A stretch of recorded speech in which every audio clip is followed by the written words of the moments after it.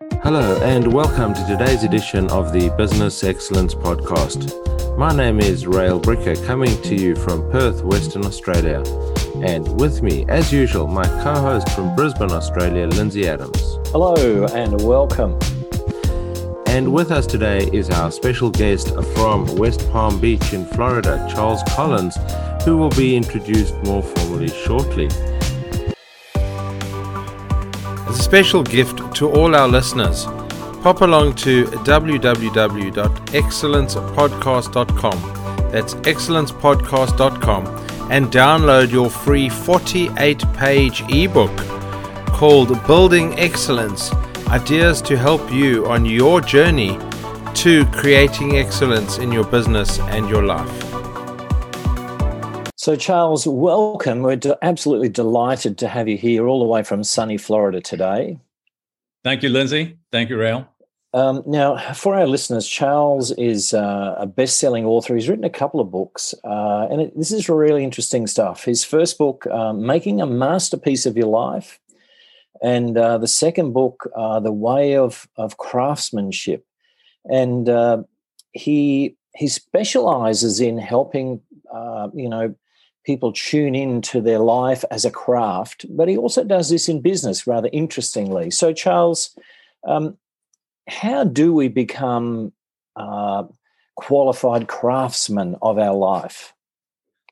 That's a great question to get started for your audience. Let's take a look at what a craftsman or craftswoman is historically, as we've learned these and practiced these in our trades, occupations, and professions. And then let's lay that on top of our own lives and see, in fact, how we can use it in a practical and realistic way to achieve results high above and beyond trial and error and the hit and miss of daily life.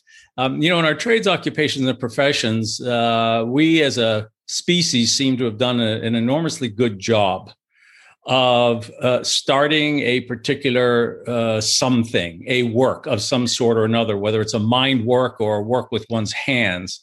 And over time and centuries, we have surrounded this trade or craft or knowledge with a series of steps and processes and materials and tools and all of these different elements and components that distinguish one individual craft from another, such that over time, one can enter into a particular trade or craft, learn the knowledge of it, learn the processes, learn the materials and those tools, and progressively over time move from apprentice to journeyman to master craftsman or woman, and then on to mentor, respected teacher.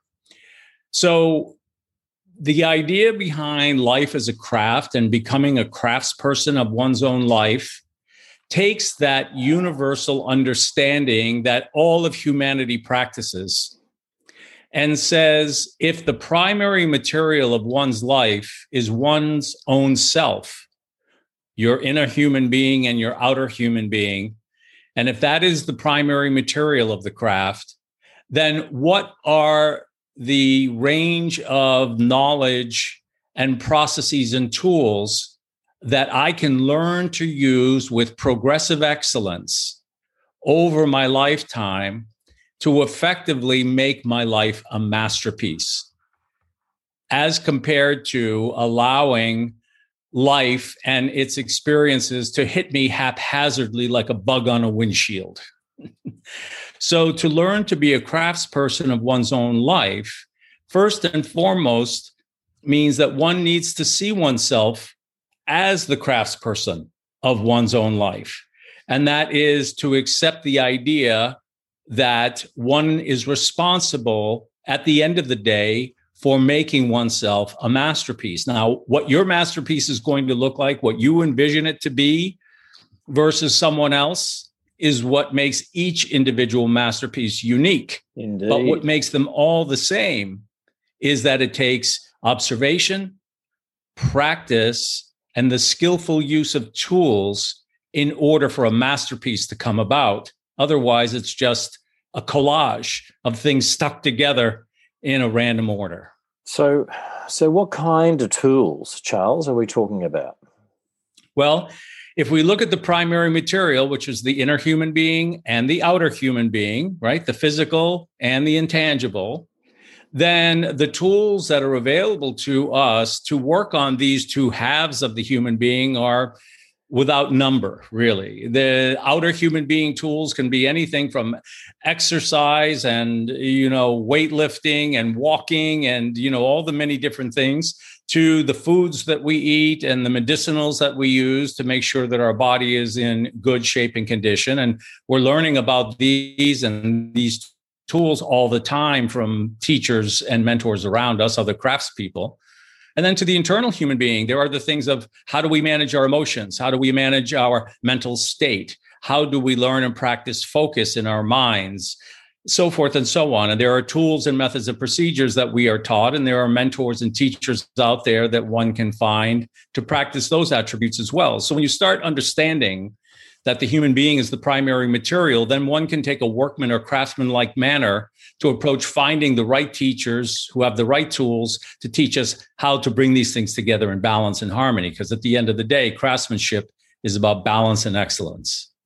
So, Charles, let me ask you a question then. We're sitting here middle of 2021, having faced 12 months at least of a pandemic and kind of no certainty into the future.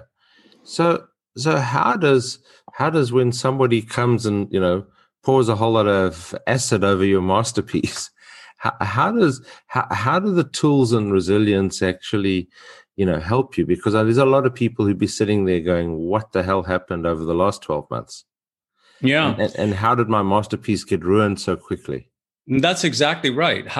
What happened to it? So imagine a craftsman or craftswoman who's working on an organic material, clay or stone or anything, and it's all of a sudden left out in the garden overnight, and a tremendous thunderstorm comes along and wreaks damage and havoc on the primary material. The next day you wake up and you're now looking at that material, and that's a human being possibly having gone through this particular circumstance we find ourselves in this past year. And you either have one or two reactions to it. One is complete terror and, disconnect, that you don't know or have the processes and skills to begin replacing and or repairing the work, because you can't abandon the work. It's the only one you have. You must continue. You just can't replace that piece of clay. A human being is with you all the time. So the key element to this is understanding first and foremost that part of making a masterpiece of your life has to do with understanding that you're working with an organic material. And if you're trained properly as an apprentice, you realize that conservation and self-preservation of that material is a critical part of your training, so that when it does encounter a strong wind or a COVID virus, that on the other side of that or through that, one can maintain a certain degree of integrity of the material. And that requires training. You just don't do it intuitively, because intuitively is likely that you may damage yourself even further because you're doing it in an unskilled manner. So how do you know when you are a craftsman or a craftsperson or a mentor, for example, that you've achieved, you've reached the peak? How do you know when you get there, Charles? Well, in our trades, occupations, and professions, thank goodness, that's a subset of our lives. And we achieve that within a relatively defined period of 7, 10 years, 12 years, something along those lines. You can move through apprenticeship into mastery, and then on, for the deeper levels of understanding and, let's say, mentorship. In the craft of life takes place over about an 80-year period. It's not like plumbing or carpentry, which is learned and practiced over 7 to 10 or 12 years before you're released as a master. So if you look at life the same way that crafts are looked at, the 4 stages of life, the masterwork stage starts at around age 45 and runs to age 65. It's about a 20-year period that you're in that stage. And then when you're age 65 and beyond, 85 and on to eternity, you're into the mentorship phase. So in the craft of life, your 4 phases, apprenticeship, journey work, masterwork, and mentorship, take place across 4 stages of your lifetime. So that's how you know. They're distinct chronological time periods. Well, Okay, so let me ask you then,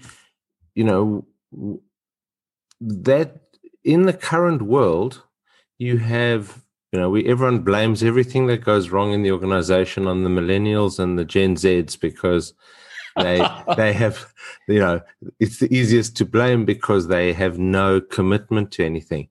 But that is true. I mean, the reality is millennials in the workforce will work, at an organization for 3 to 5 years and then wake up one day and say, I'm leaving, not because they're unhappy with the environment, just because they want a new experience. They want to experience something else in their lives. Now that's a relatively short time period for probably half the world's population.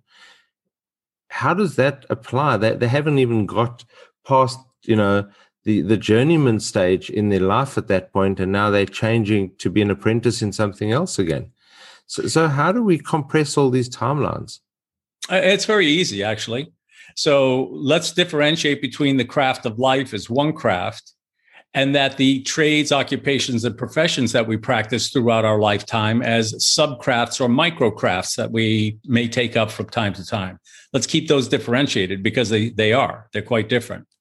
In the craft of life, your journey work phase lasts somewhere between the age 25 to 45. And this is a very distinct period in which very distinct things happen, raising of families and a variety of other things. It's the building and the endurance phase. Within that time frame, however, men and women will be going into various trades, occupations, and professions. They will be practicing them for a period of time, and then they may either switch and attempt to practice a new trade, occupation, and profession, or they may leave, as you were saying, a particular job after 3 years, and they may continue that trade, occupation, and profession, but in a new location. Now, if you understand the history of craftsmanship throughout the world over thousands of years, what they are actually doing is the actual common practice of journeyman and journeywoman in traditional trades. The practice was when you were released from your apprenticeship and go into your journey work for your trade, your job was to move at least 60 kilometers away from your home and then visit master craftsmen's workshops a year or 2 years at a time, and then move on to the next one and get your journey work or your journeyman's journal stamped as you move through all these different places. So believe it or not, the millennials are actually practicing something very, very traditional. Wow, that's really interesting. So Charles, I want to run a sporting analogy by you. In Australia, we have this game called cricket. And I don't know if a lot of Americans don't know what cricket is, but you may do. So in cricket, a guy bowls a ball and there's a guy at the other end of the cricket pitch. He bats the ball back, and then you have a bunch of other people out in the field. So you have specialist bowlers, you have specialist batsmen, and you have specialists who field really well. But every now and again, you get what's called an all-rounder. They can do all three of those tasks equally as well, and they're really highly valued in the team.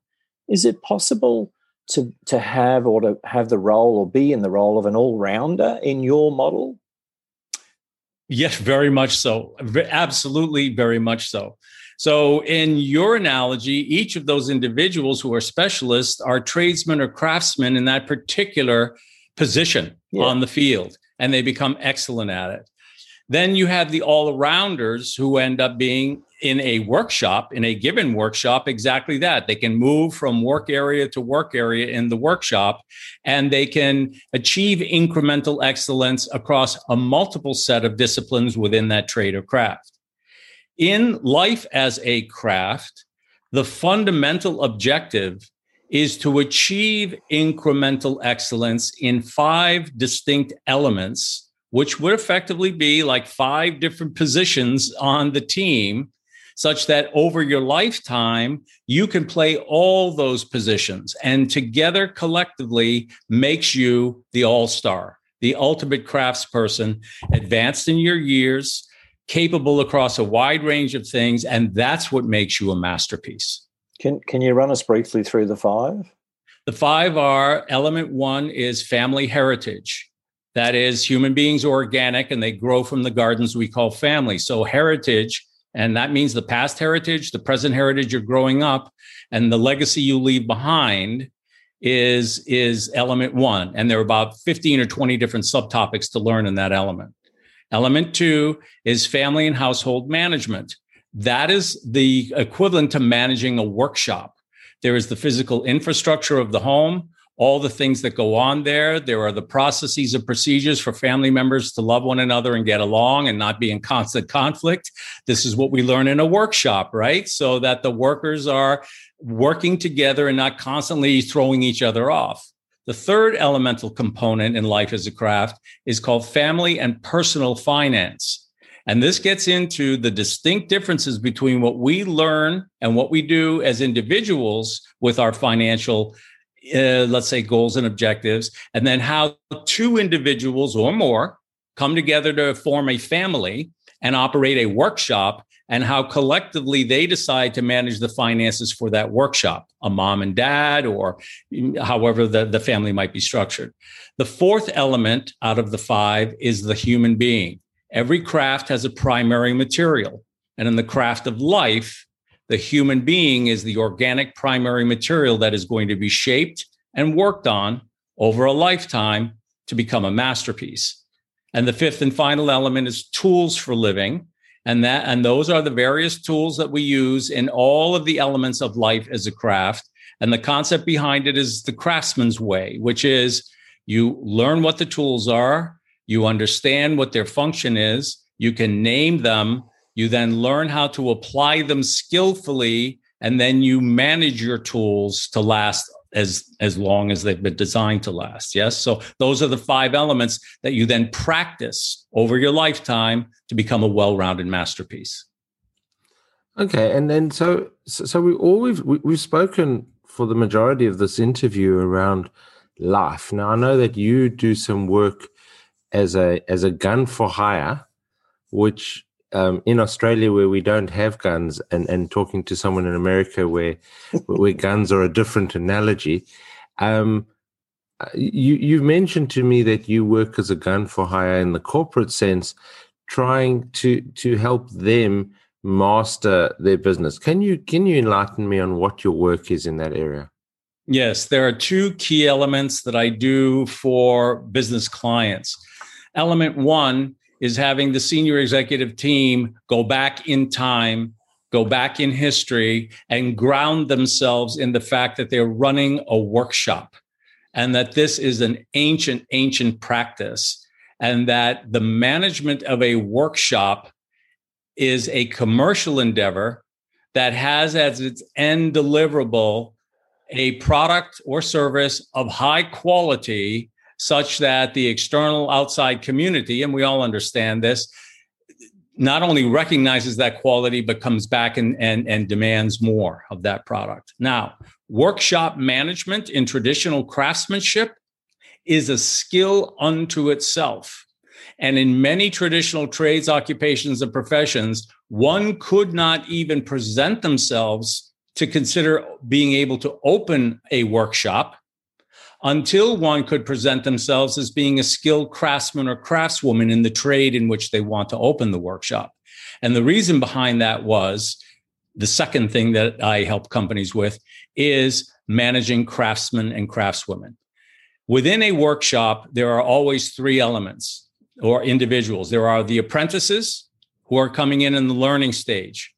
There are the journeymen and journeywomen who are trained but not yet distinguished as craftspeople, and they now put in their time becoming better at what they do and showing the quality of their work. The third component are the craftsmen and craftswomen who are the masters in their craft. Now, many managers of companies, meaning workshops, do not focus and keep a clear eye on these three types of individuals. Therefore, they mix them up and they interblend them all of the time. And that causes a lot of disharmony, especially when the master craftsmen and women who need deep work, who need the time to go deep into something and have unbroken concentration on that work are being interrupted constantly by the millennials and the Z generations running into their office and turning them upside down. Okay, so if I extend that a bit more, then in the current world, what happens? So in the traditional craft world, where someone was going through the apprentice, journeyman, and master, they would get feedback when appropriate. So they would go off, do a task, and the task might take them a day, a week, a month, and then potentially get feedback. The current world, I joke about Siri time and Google time, but in Siri time and Google time, our workforce want feedback on an hourly basis or daily basis, not a weekly or monthly basis. How does that change how we manage the workshop? It confronts the managers of the workshop with the conundrum that they are either going to pursue craftsmanship and what it means and what the outcomes are or not. And that requires that they understand the distinct differences between these elements. You are going to see, and you are now seeing, the emergence in the business press of especially in particular in the software industry, where coding, software craftsmanship, and how they talk and when they interrupt one another and don't interrupt one another is changing dramatically right now. And so you're going to start to see that this obsession with people having the ability to interrupt one another or reply all on an email is going to find its way out the door, because people, unfortunately, have become a little bit more controlled by their tools rather than being the masters controlling their tools. And so you will start to get those that have either been trained in understanding this properly and well, or they're going to continue to bump into this constant friction because they don't follow certain principles, which, by the way, these craftsman's principles you will find today with words like lean, for example, lean processes, right? And if you understand the history of lean and you go back into it in great detail, you're getting down into Takumi and Shokunin, which are master artisan and master craftsmen from the Japanese traditions. That's where these things are coming from. They just have different names on them. So when you go back, they're alive and well, but you have too many entrepreneurs and too many CEOs that are not grounded in this. And the results are their workshops are a bit chaotic. Yeah, that's amazing stuff. Charles, we are going to have to wrap it up there. Thank you for your mentorship today. Most welcome. Really Thank you, Lindsay. Discussion for our listeners. They, obviously, I'm sure they want to find out more about you and more about your life masterpiece. Where would they find you if they want to contact you or read more about you or buy your books? Give us some clues. Sure. They can go to mylifemasterpiece.com. And that will bring them to the journal. And the journal is where I am now in my fourth phase of life, my mentorship phase, where I'm depositing the work and the lessons that I captured in the third phase of my life, the Master's Journal. All of that is now coming out and being made available to the public. Fantastic. Thanks, Charles, for joining us today. I'm going to pass back to Rael now to close us out. Thank you, Charles, for joining us from Florida this morning for us and this evening for you. Thank you for sharing your life journey, your journey to making a masterpiece of your life. Thank you to my co-host, Lindsay Adams. This is Rael Bricker from the Business Excellence Podcast, with a final reminder that there are amazing resources for you to download on your journey to excellence from www.excellencepodcast.com. Signing off for today's episode of the Business Excellence Podcast.